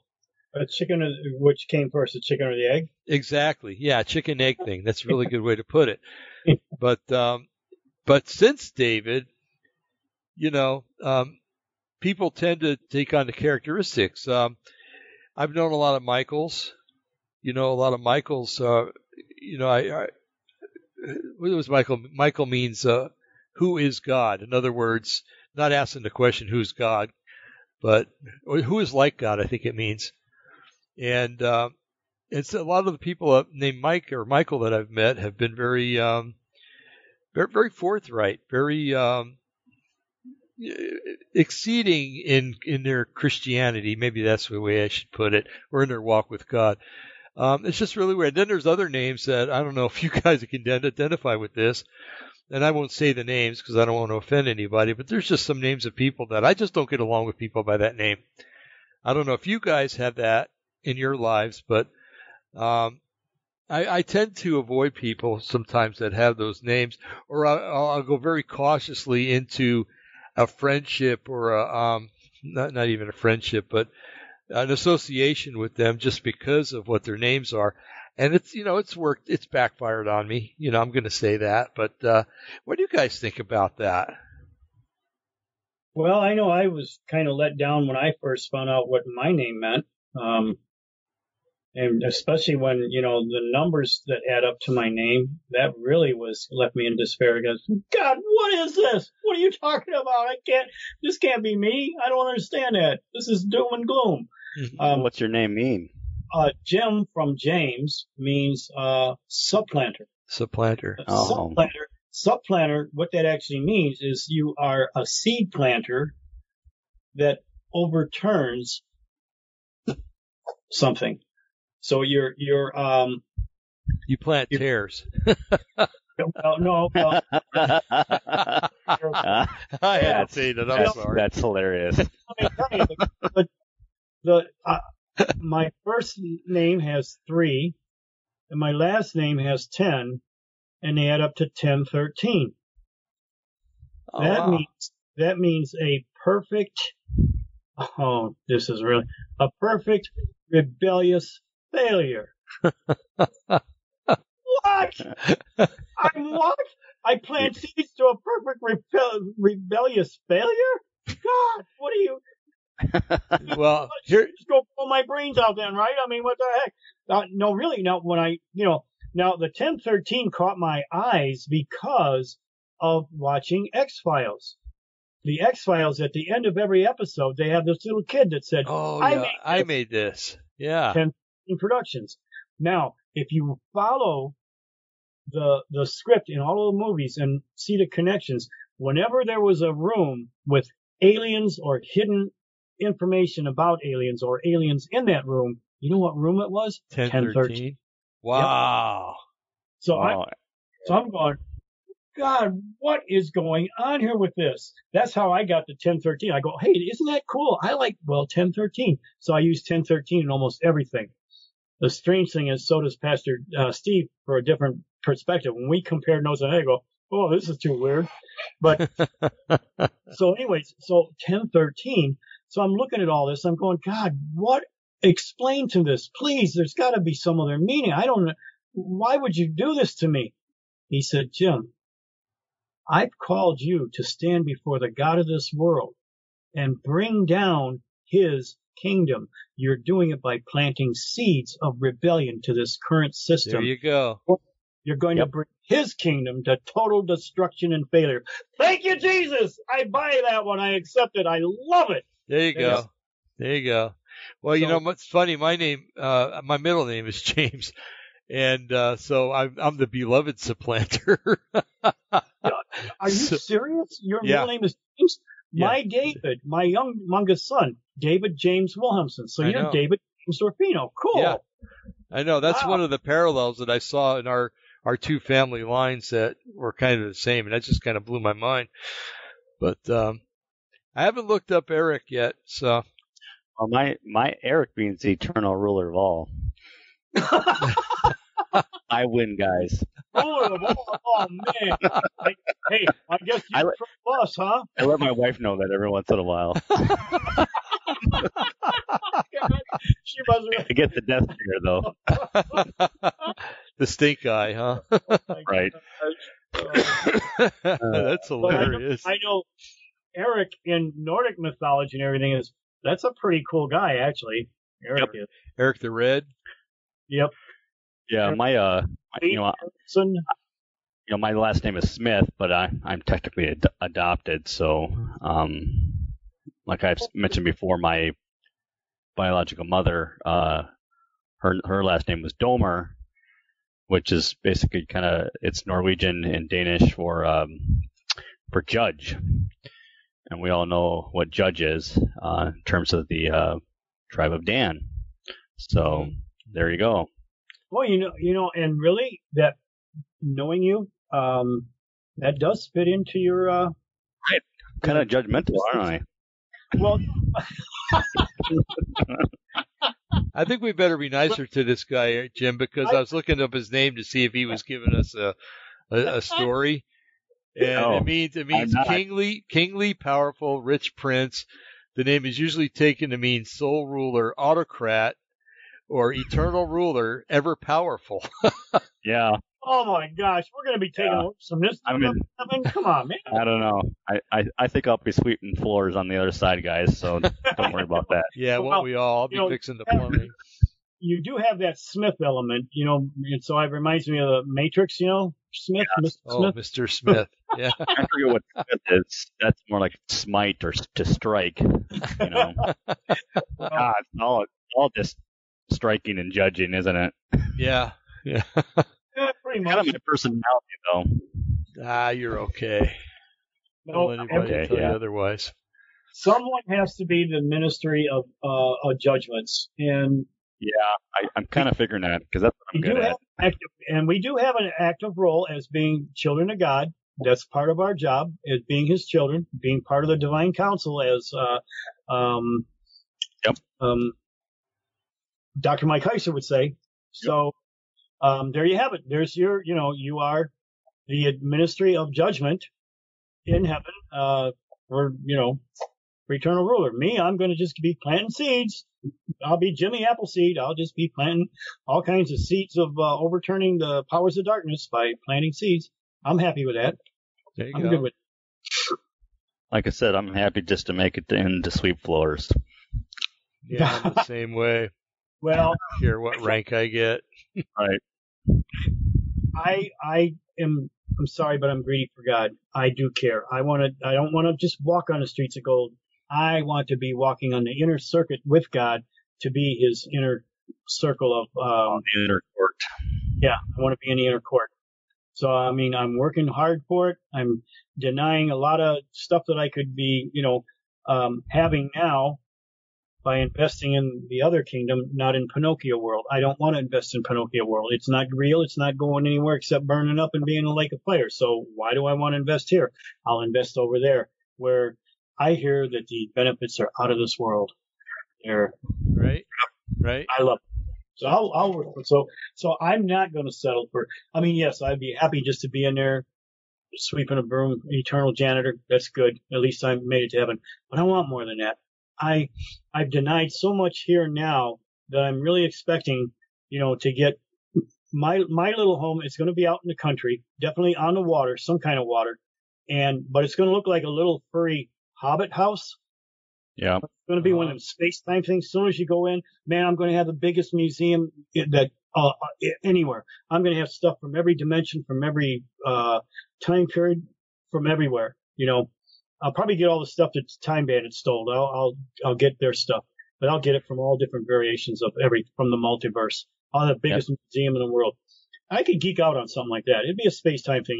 It'd be like going into the Tartarus. It's a little police box, but you go inside and the thing's huge. It's just. You mean it's not an outhouse? I've been using it for that the whole time. The reason why Potty. We had a parody for a while.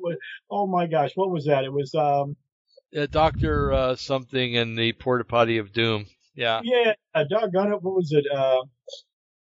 I can't even remember the parody now, but it was pretty hilarious. Yeah, it was. We were going to make a whole. We were going to do a whole. We never did. But but just you and me bantering back and forth, we created all kinds of hilarious stuff. Scenarios and the whole 9 yards. Hey, is today a holiday or something that I don't know about? I think so. Is it? Could it be January? What's that one that I Juneteenth or something or? Juneteenth. Yeah, Juneteenth. Yeah. Now Juneteenth is July 19th or June 19th. Is that a Mandela effect thing or something? So many people just had that. Well, it's the first I ever heard of it, and I grew up in Brightmoor. I grew up in Wood. I've been working within the black community for 5 years. And nobody ever told me about that Juneteenth. I never heard of it. We have a listener, and I won't say their name, but they said that it says, for your information, in Brooklyn, New York, and even upstate New York, in woodsy places, there are firecrackers going off at night. It sounds like a war. It's very unnerving. There are a lot of terrorist training camps up in upstate New York, and I'm wondering if they're going in and clearing them out. Ooh. This could be interesting. Yeah. Cool. Yeah. So thank you for already beginning, listener. I don't know. Yes, thank you. Yeah. Did you see my post from last year's 4th of July on my roof? No, I did. Okay, yeah. I'll tell you, Roseville loves their fireworks. And this year, because almost all the major cities are not opening up and having the fireworks, the downtown Detroit fireworks are not going to be. So now all of a sudden, the fireworks company's got a huge, abundant amount of supplies of overstocked fireworks. Now they're offering buy one, get one free. With this order, you get this and you get all this stuff free. So Roseville loves their fireworks. From the time it started to get dusk until about 12:30, 1 o'clock in the morning. I didn't stay up. I got too tired. I got burned out. I'm on my roof, and in 380 degree circle, I could see fireworks nonstop coming from every direction all night long, continuous. No breaks or anything. This is just continuous. A big shot. It's the biggest display of fireworks I've ever seen. This year, it's even going to be bigger. So last year, I said, okay, next year, roof party, my house, 4th of July. I'm having one, and you know what? So far, it seems like it's going to be a pretty big turnout. That is pretty neat. I thought only 4 or 5 people were going to come. It seems like it's like, I can't have over 25 people. I think maybe we could have work problems. So I don't think there'll be that many, but there's going to be quite a few people, and it's going to be fun. I got green carpet up there now. The thing is, my landlord is resurfacing the top the second week of August. I have to have every last thing gone. So I talked to my son. He says, Dad, I'll have a little extra. We'll go ahead and we'll get a rental just down the road. So that way you can start moving stuff now a little bit at a time. And that way, it'll all be gone by the time it needs to be gone.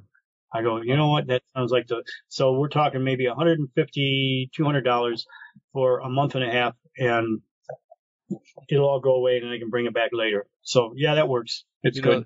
The fireworks things reminds me of a funny story. And since we're on funny stories tonight, several years ago, I used to live not too far from Travis Air Force Base down in California, and that's where we would go for fireworks. They put on a spectacular show down there, and it's the federal government, so they can do whatever they want. Nobody cares. So anyway, I had a pickup truck at the time, and we were all sitting in the back of the truck, and there was other trucks backed up along, on either side of me, probably going down about maybe 15 or 20 trucks on each side, and so we started this thing, and when a firework would go up, our truck would go, ooh, and all the trucks around, ooh, and so we were kind of the leaders. And so, we got this thing really going, ooh, ah, and then we yelled out, praise the Lord, and you could hear from both sides, praise the, and then it stopped. They were real loud. I almost got them to say it. I almost got them to say praise the Lord, but it didn't work. It was hilarious. They all stopped right at the same place. Never heard of it. Oh my gosh. Praise to the unknown God. Yeah, right. But I think most of the celebrations are canceled this year around here anyway. Yeah. They're too afraid. Aunt Katie Brown won't let us get together, I guess, for that. But of all the states, though, we do have, I think, some of the least restrictions anyway, on the West Coast, I should say. And, we do have there's still some people supposedly coming down with it. And I say supposedly because I don't know.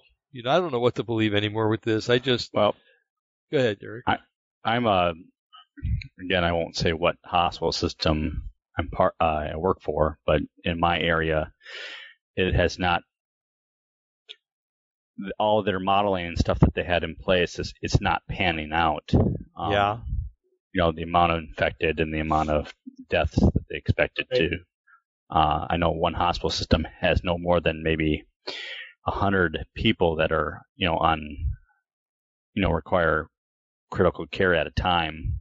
Right. So it's just not manifesting beyond that in large quantities. I mean, yes, there's still being reported cases and stuff like that, but it's just not. It's not playing out as what was predicted.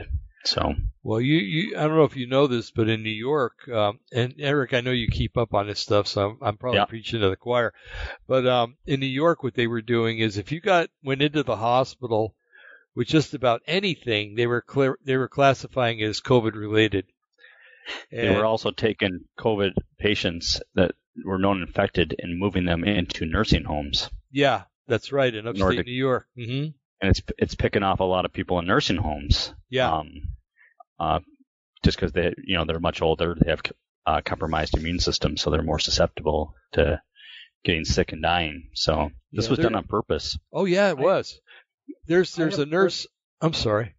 There's a nurse on YouTube, and I can't remember her name. It's something Marie something, and she was actually working in I want to say Bensonhurst. I'm not so sure that's the name of it. A hospital in New York City, in one of the boroughs, and they were it was a COVID only hospital, and so they were taking in people that were not sick with COVID, and automatically labeling them as COVID, and in many cases sticking them right on ventilators, even though they didn't need it. And they have something called a DNR, and I know you know what that means, Eric. Do not resuscitate. Yep. And so patients that were coming in with DNRs, let me see if I get this. Actually, patients that weren't coming in with DNRs, that wanted to be resuscitated if anything happened, the hospital was changing it to DNR. So if they coded or something, they were not taken care of. They were just let to die. And This nurse was furious with this. She's like, I'm a nurse. If that person's gonna go into a code, I'm getting on its chest and I'm giving him CPR. I don't care what the hospital says, and I don't care what anybody says. I'm a nurse and I have to do this. It's part of my job. You wonder what has happened to her. Yeah, I was wondering too. Her videos are still on YouTube, which I really find surprising, but they're way down there. When you look, you're like on the 4th or 5th page that you search. And, I just pray for her because, I wouldn't be surprised if she met with some kind of accident. Her brakes failed, or, she was mugged by somebody in an alley when she got off of work, and she died or something. But, yeah, okay, let's see. Yeah, it's Elmhurst. It's in Elmhurst, New York. It's Elmhurst, Queens, is what one of our people is saying on the chat room. And so anyway, it's as a nurse, we have to. One of the first things we ask is, are you in pain? That's what's drummed into us, because pain is a very serious symptom, and you want to alleviate pain as soon as you can. Nowadays, that's kind of hard to do with all this supposed crisis, this narcotic opiate crisis, which I don't think exists. But anyway, and then the second thing is, taking care of them. Thou shalt do no harm. And so if there's anything that's going to cause a patient to get worse or will cause them any kind of harm, you don't do that. And changing a patient to a DNR is definitely harm. It's illegal and it's murder. It's what it is. And so, from a nurse's point of view, watching this, it really upset me. It's upset me extremely bad. And that's not good when you're watching it like at 11:30 at night and you still got to go to bed, because then you can't go to bed because you're mad, But so this whole thing is being played up, I think. I don't deny that there's something out there that they're calling COVID virus. I don't deny it's out there. I don't deny that it's a problem. But I think that there are things out there like the flu and other viruses that are just as bad. And let's face it, if a person is immunocompromised, or they have underlying conditions like diabetes or heart disease or something like that, there is a need to be concerned and be cautious. But somebody made a comment the other day. It used to be that quarantine was for sick people. If they were sick, you quarantined them. But they're doing the opposite. They're quarantining healthy people along with the sick people, which causes the sick people or the healthy people to become sick because they're quarantined with the sick people. That makes absolutely no sense to me whatsoever. Maybe it makes sense to other people, but I don't see it. I have a nurse friend of mine. She's an author. I got 2 of her books in my in my museum. One of them's got me in it. she just gave a series of testimonies of people that come to Christ, and so she included mine in there. But I've known her for 5 years. She's a combat veteran from the war in Afghanistan. She was in the COVID ward in a major hospital that was considered an epicenter hospital, and she was a senior supervisor in the COVID ward. She was promised all kinds of, even an honorary bachelor's degree. She was going to get all kinds of special pay and everything else for enduring this time if she survived. And now they got all the employees together. They told them, this is how things happened. This you did not see. This did not exist. If you say anything, you will never work in a hospital again. We will destroy your lives. Yeah. You are reprogramming everything that you learned, and this is how you're going to spin it, or you're not going to be working in the medical field anymore. They are being threatened and intimidated. You know what? My dear friend is a fighter. She will go down to her death to get the truth out. She's already got her book written. She's ready to have it published, and it's in a complete exposure of what is going on from the inside, from her level of position. And she's going to do it, by golly. And maybe we can have her come on the program, because I want that would be awesome. The higher profile we can keep her, the safer she's going to be. But she's already confided in me. She's, Jim, I've got no choice. I've got to do this. Right. I don't care what happens to me. This has to come out. This has to be known. All of it is so full of BS. She said, Jim, you wouldn't even believe it. I don't even know where to begin, even with you. And you know about this stuff. And I said, you know what? No, I do. And yeah, you need to have. She's coming to my party, so I'm going to introduce her to all my other friends who doesn't know her. She's known me back when I got kidnapped my own Bible study. Remember? She was part of that, but she was one that defended me and stood for the truth and stood by me. So this is the least I can do to pay her back for, for her part, for what she did in my life. And now I can kind of help her too. Yes. I know she'll come on the program. She would love to have the opportunity to do that. She's already been on one program, and the guy was very graceful, but he was fed a lot of stuff that all of us are fed. Well, what about this? I heard that most of the staff are, she's, well, no, that's not what I experienced. As a matter of fact, it's quite opposite. Oh, really? And then but he was very gracious she was having to correct a lot of the garbage that we get from the regular news.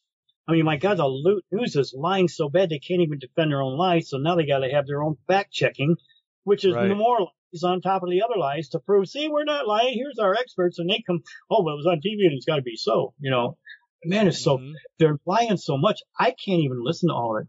I listen to a little. I can't either. I listen to enough because I have to know what kind of spin they're putting on things so I know how to refute it. But man, it drains me spiritually. I can't watch more than a half an hour of it. I feel like I've just ate out of a toilet, and it's not very healthy. Well, Mark Taylor echoed to not watch the mainstream media. Turn it off. Yeah. Oh, I know. Get it from Q. Get it from elsewhere, because he was saying that there was something in it that was spiritually subliminal suggestions or something. It was spiritually darkening. Like, I noticed there's certain people that all they watch is CNN, and they're frightened out of their minds, wearing their masks, and they don't know what to do, and they're just running blind. Right. By the way, the name of that nurse, it's funny, I just had it up here. Her name is Erin, Erin, Marie, it's common spelling. And it's spelled Olszewski. Polish names are always hard to pronounce. Yeah. So, and it's called the Undercover Epicenter Nurse. So it's about an hour and 10 minutes, and I would suggest that everybody watch it, because it's going to blow your mind. The laws that are being broken, the people that are actually being murdered in the name of the hospital getting more money because they get extra money if they have a COVID patient in their hospital. Oh boy! Hey, you got that little thing, you bring up names and everything. How about looking up Rita McDowell? Okay, let me write it down. Okay. I got to find paper. It's funny. I always have paper in front of me. No, no. Okay, Rita, right? Yep. And McDowell. And I'm not sure how you spell McDowell. I see if I can grab her. I got one copy here. Now, is that her birth name? Because it's important to have the exact birth name. Like, is Rita Margarita? Or, it's Rita Louise McDonald. How did I get McDonald? McDonald, sorry, Rita. Like that restaurant? Yeah. You're thinking of Coming to America. You remember that movie? Yeah. He had McDonald's. Right. McDowell, or I think it was the name of the knockoff McDonald's. He had stolen I don't know, it must be how to run the restaurant or whatever, but it was called McDowell's. Uh-huh. Sorry. No, it's okay. That's funny. It's Rita Louise, Louise, and McDonald, just like McDonald's. Okay. Yeah, I'll look that up. If she's a righteous person, there's probably only good things about her. Oh, she is, man. She is. I'll tell you. She's an awesome woman, man. I consider her one of my best buddies. We used to go out on Veterans Day every day together to get a free meal, and we just, we're like brother and sister. We just have a great relationship, and she's a combat vet from Afghanistan. She's seen it all and done it all, and she's a kind that is. What I like about her is she's a type A woman. She's assertive, but she's not overbearing. She's very generous. She's very, she's, when all that weirdness was going on with my Bible study, she was my Calvinist spy. They were trying to cast a Calvinist spirit out of me, but she goes to one of the largest Baptist churches that is almost a full gospel Baptist church. I met their head I guess you might say their theologian. And I met him in a doctor's office, and I didn't even know that he was connected to her church. And I'm sitting there, we're just talking back and forth and talking about, all kinds of stuff about the Lord and everything. And then later on, Rita said, oh, well, you need to talk to our like ministry, theologian guy. And, she went to him and says, oh, I met him in the doctors. Yeah, that guy's pretty cool, man. He says, you want to get us together? Yeah, well, I'd love to meet him. And I said, yeah. And I said, oh, Rita, that was him? Yeah, we had a great time of fellowship, man. Your church is pretty right on. I said, when are you going to have you guys the day of Pentecost? I mean, my God, you believe everything. You're open to it. They're open to speaking in tongues. This is about a 500-member Baptist church, one of the largest Baptist churches downriver area. I bet they're independent. I bet you they're not affiliated with any Baptist. They aren't anymore, not when they believe in speaking in tongues, man. Yeah, right? Man, If they were the denomination, they're probably not anymore. No, they are so, well, and it was a progression thing. They realized that healing was for here today. They realized that all the other gifts are here for today. And it came down to, what about this tongues thing? Well, you know what? Look at what the scriptures really do say. It's still here. We need this. We need to learn more about it. Right. So they know me. So it's like, wow, man, this is, so she's been my undercover Calvinist spy. That's cute. Try to cast a spirit of Calvinism out of you? Seriously? Yeah. So when they were attempting all these plots, they were coming to her thinking she was on their side. Mm-hmm. And she's just, because she knew one of them as a waitress, they were, this more Twilight stuff. You don't make it up, man. Oh gosh, that is so weird. Just their background and history and everything was just so uncanny. The one woman, she ended up being a part of a Wiccan coven, and she infiltrated our ministry and was swaying people over, and I'm just so trusting to the point of being a little bit naive in some senses. I take people for, I don't anymore. You learn from experience. Believe me, I can get a whole bunch of people that are pretty smart and connect dots, but if all they know is about God and not knowing him intimately, I'm not going to do that mistake again. Right. Right. But, yeah, it was funny. They were confiding in her, and so she's coming back to me and says, well, you know what, this is my gosh, they're watching you, they're following you, they're watching you on the internet all the time. I said, yeah, I kind of figured that. But, I'm not worried about it. The Lord keeps him one step ahead of Satan all the way through. Mm-hmm. Out of that bunch, one of them is not even human. One of them is a Nephilim. Yeah, I believe it. And I don't know which one yet, and I don't care to know. It's just, they're gone. They're not going to come back and influence anything. I'm being very cautious on my trail and, kind of learn from experience. But, that to me, it's like, well, I guess I should actually be feeling honored that I'm that much of a threat to the power of darkness that they've had to send a Nephi along with a bunch of their human flunkies to try to overturn the boat, and it didn't work. That's right. I'm still here. Where are you guys? Scattered. Oh, goodness. Pumpkin time. Yeah, I kind of figured I'd warn you. So. Hey, you know what? This has been a pretty good show. Yeah, it has been. I really enjoyed it. We addressed everything we wanted to address and even more, and that was good. And we threw a lot of levity into it, too. I think that's a lot of people like that. Oh, you got to anymore. Man, if you can't keep, it says that, laughter is a merriment of the heart. It's medicine to your heart. And if you can't feel confident enough, and I think I hope what we're portraying. We're not trying to lighten stuff that's very serious, but you've got to be able to see the humorous side of it in order to get through this. This is for me, it's part of my way to emotionally work through the horrendous crap that we have to go through. You got to see the funny side of everything. God laughs and mocks at the usurpers trying to overthrow him. He laughs at him. He says, the created is never going to overcome the creator. What is the matter with you people? You're idiots. I'm laughing. I'm mocking you. So why can't we? Mm-hmm. Mm-hmm. We can mock them. We're looking at losers. They don't win. We do. We've already won. And we need to realize that. They've already lost. They're not going to realize it because they don't see it coming until it hits them right in reality when they are thrown into that lake of fire. Hey, this is your eternal realm. This is what you wanted, and this is what you created. This is what you got. Bye. Mm-hmm. Mm-hmm. Pork rinds in Nevada. Yeah, right.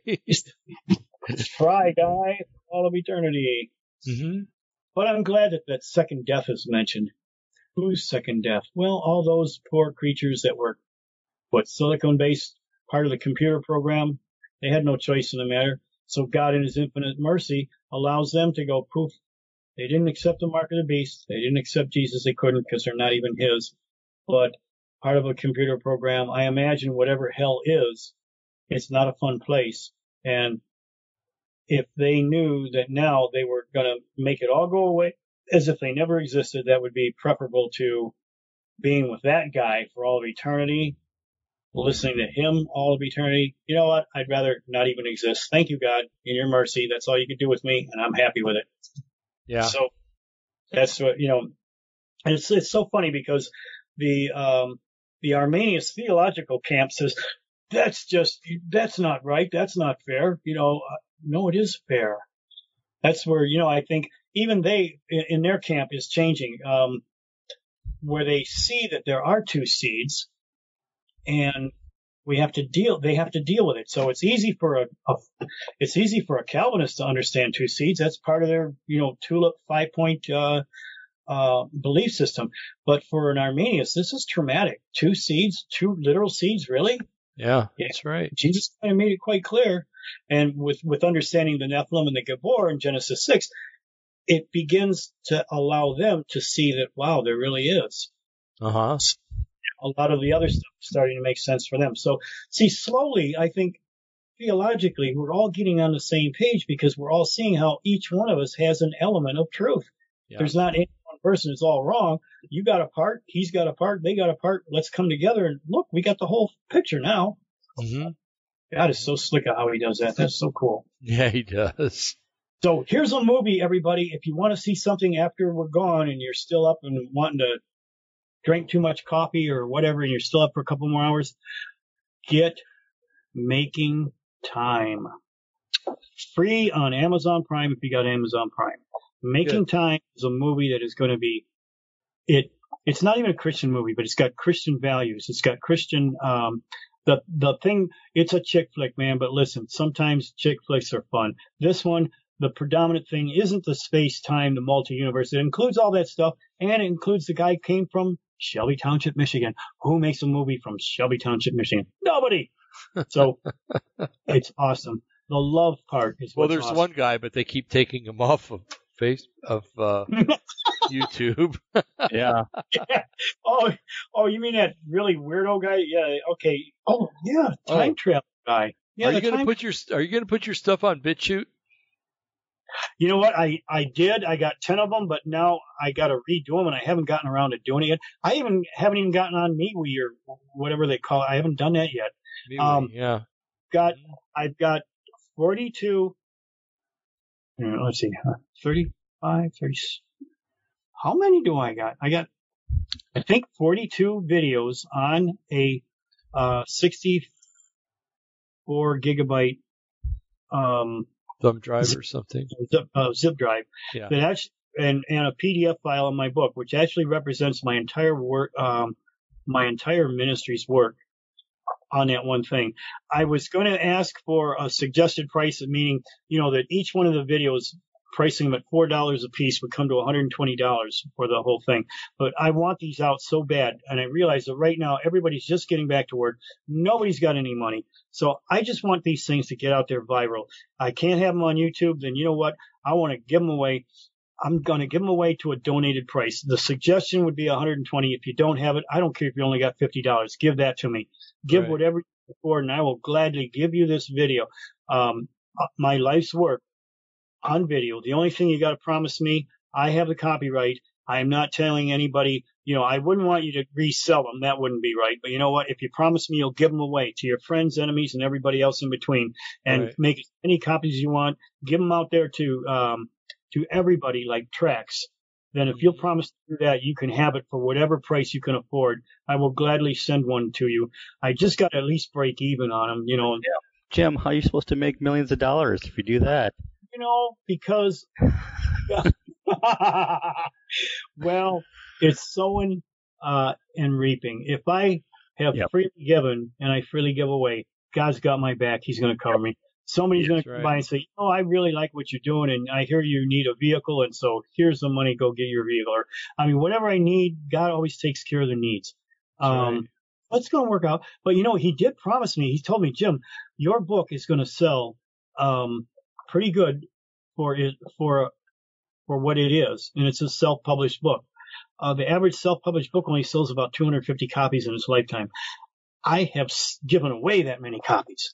I've had thousands of copies out in the last 20 years that it's existed. Now that book is more relevant today than it was when I first wrote it, because everything I've said in there so far has come to pass. Now it's got a new level of credibility. People are rediscovering the book. The Lord told me that when this trigger happens for this new age rapture thing, whenever that trigger goes, he says, my book is going to sell like the late great Planet Earth sold in 1974. Now, Dave and I got saved from that book. We don't agree with all the eschatology, but thank God he had the plan of salvation in there. Mm-hmm. And you and I are in the kingdom today because of that book. Yeah, that's right. I kind of think that when this happens, my book is going to sell like the late great Planet Earth. Are you kidding me? That means it's going to build up to at least $4 million if it's a million seller for what I get. But I own the copyrights, so I'm going to go to iUniverse and say, you know what? We need to renegotiate our policy here. I get at least 50%, or I find a new publisher. Bye-bye. There you go. And I know they will do it. If you're getting that kind of volume and that kind of money, it'll work out. It's going to work out for everybody. If I do have that, there are so many ministries, so many people. God has shown me by living in the poverty that I'm living in, he's shown me how to give money out, not blindly, not being an enabler to people, but giving it out to those who know how to wisely reinvest the kingdom way. Right. So there's an accountability you're going to get because you've shown that you are a team player. You've shown that you have good work ethics. You've shown that you have a good sense of morality, and you understand the kingdom way of letting money flow through you. It's not yours, but it's God's to share and distribute where you want. So that means you're going to do the same thing that I'm doing for you. You're going to use some of that money to bless someone else the way I'm blessing you and giving you opportunity to pursue ministry that you never would have had the opportunity, but you've already proven yourself by your integrity. That's right. That's the way I'm going to do it. So, you know what? I'll remember my friends, but I'm going to also remember my enemies. I may bless you if that's what God has me to do. And I may forgive you, but I don't have to be your friend. That's right. That's right. So all you plagiarizers out there that took advantage of me and did plagiarize, I'll remember. Mm-hmm. I can forgive you. I don't want your problem being my problem, but you know what? I don't have to be your friend. Stephen Quayle. What did you say there? Steve Quayle. Oh, stop that. I didn't say anything.